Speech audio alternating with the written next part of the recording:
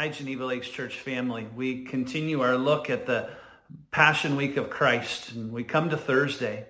Thursday is a day of preparation, a day to prepare for the Passover meal that would be observed at sundown. And as we think about the Passover, we're reminded that the Passover looks back to the Exodus, when God brought the plagues upon Egypt. As Pharaoh would not let the people go, as he would rebel against the authority of God, God brought the plagues. And the 10th plague was the death of the firstborn.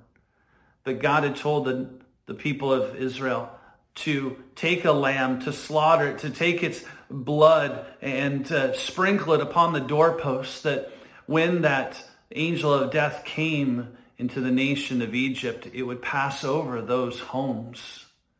So as Jesus would gather with his disciples that evening, we see a time of great contrast, a contrast of humility and pride, because it was there that the disciples are arguing, well, who's the greatest? And yet it's also a time in which Jesus is down on his knees washing their feet. The one who should be served as being the servant. Jesus says, I did not come to be served, but to serve. It's also an evening of a contrast of the faithful and unfaithful. You have Christ who's being faithful to do what he's been called to do, and yet you see the unfaithfulness of Judas as we looked at yesterday, but also the warning of the denial of Peter, that Peter would deny Christ.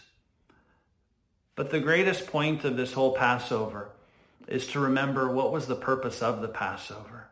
The Passover, yes, it did look back to what God did in Egypt, but the children of Israel every year would remind themselves of the Passover by killing another lamb, because those things were pictures to point ahead to something that was perfect.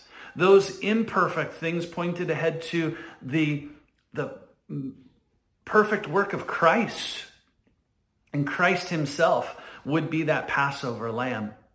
Remember that John the Baptist, at the beginning of Christ's ministry, said, behold the Lamb of God that comes to take away the sin of the world.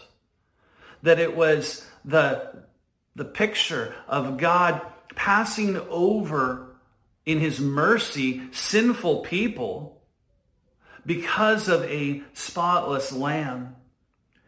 And what an amazing thing to remember.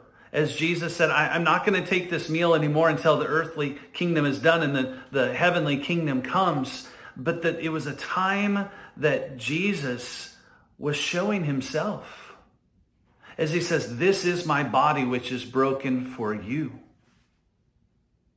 This cup is a new covenant in my blood. All of these things that we remember when we take the Lord's Supper are those things that remind us, as we aren't like the children of Israel who look back to the Exodus, but we look back to the finished work of Christ, who was the perfect Passover lamb. And we too understand that as that type of passing over with the angel of death, we too have sinned. And the only mercy that we will find is in the perfect Passover lamb of Jesus. Is that who you're trusting today? Are you looking to Christ for your hope? Do you recognize that you need a Passover lamb? Or are we going to stand in pride and think that we don't need a Passover lamb, that we can face God on our own merit? But we cannot. There is no hope. But praise be to God, the Father has provided Christ the Son to be our Passover lamb. May we look to him. May we find joy in him today and trust him alone for our salvation.